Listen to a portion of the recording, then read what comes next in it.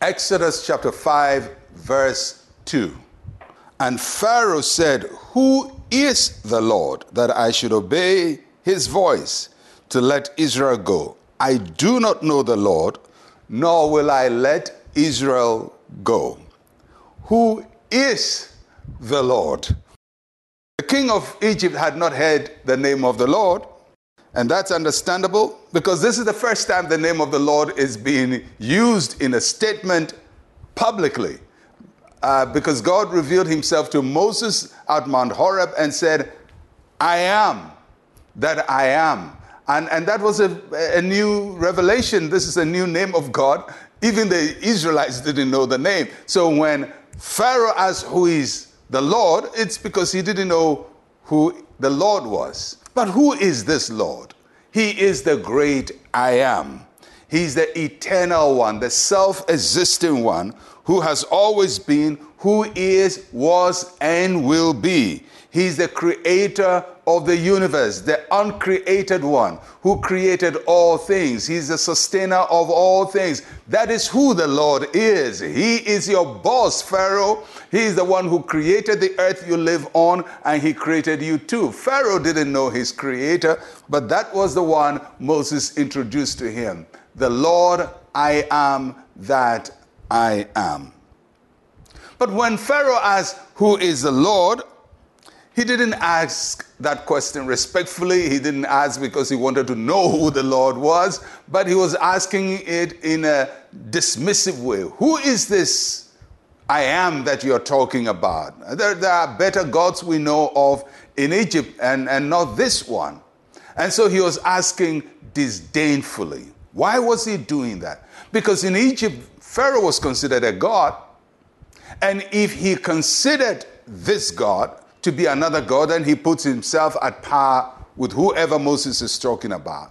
And then if he obeyed what Moses said, then he couldn't then control the people of Israel, because this God says that the people of Israel were his. He says that they are my people. Pharaoh says they are my slaves. God says they are my people. So if he accepts that he knows this God, then the people can no longer be his slaves. So he determines, I'm not going to give recognition to this God, because if I do, that's the end of my power. You know, many times we disrespect the people of God so much that we extend that to God. And that was Pharaoh's problem. He disrespected the Israelites. They were slaves. They were low-level people. So their God must also be low-level or low-lying person.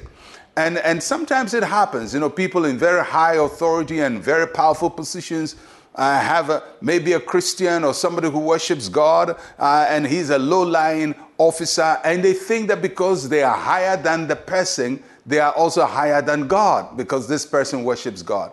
You know, God is bigger than all of us. He's even bigger than the people who worship him. And that's what he's about to show to Pharaoh. If you don't know who I am, I'm going to show you who I am. And throughout the encounter in Exodus, he shows him day after day, action after action, miracle after miracle. That's who I am. If you don't know who I am, that's who I am. And I pray God will do that in your life. For those who say, who is your God? Who is this God you worship? Who is this God? May God show himself strong in your life, that every day they will know who he is. And they will come on bended knees to acknowledge him also as their God. Who is the Lord? He is the King of creation. He is my God. He is your God. He is our Lord. And he is the one in whom we trust.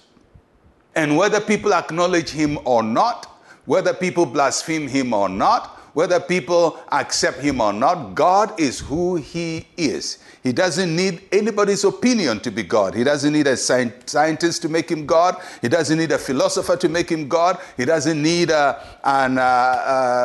some other practitioner to make him God. God doesn't need anybody's endorsement to be God. He is the God who is God by himself, without endorsement, without advertisement, without certificate. He is still who he is.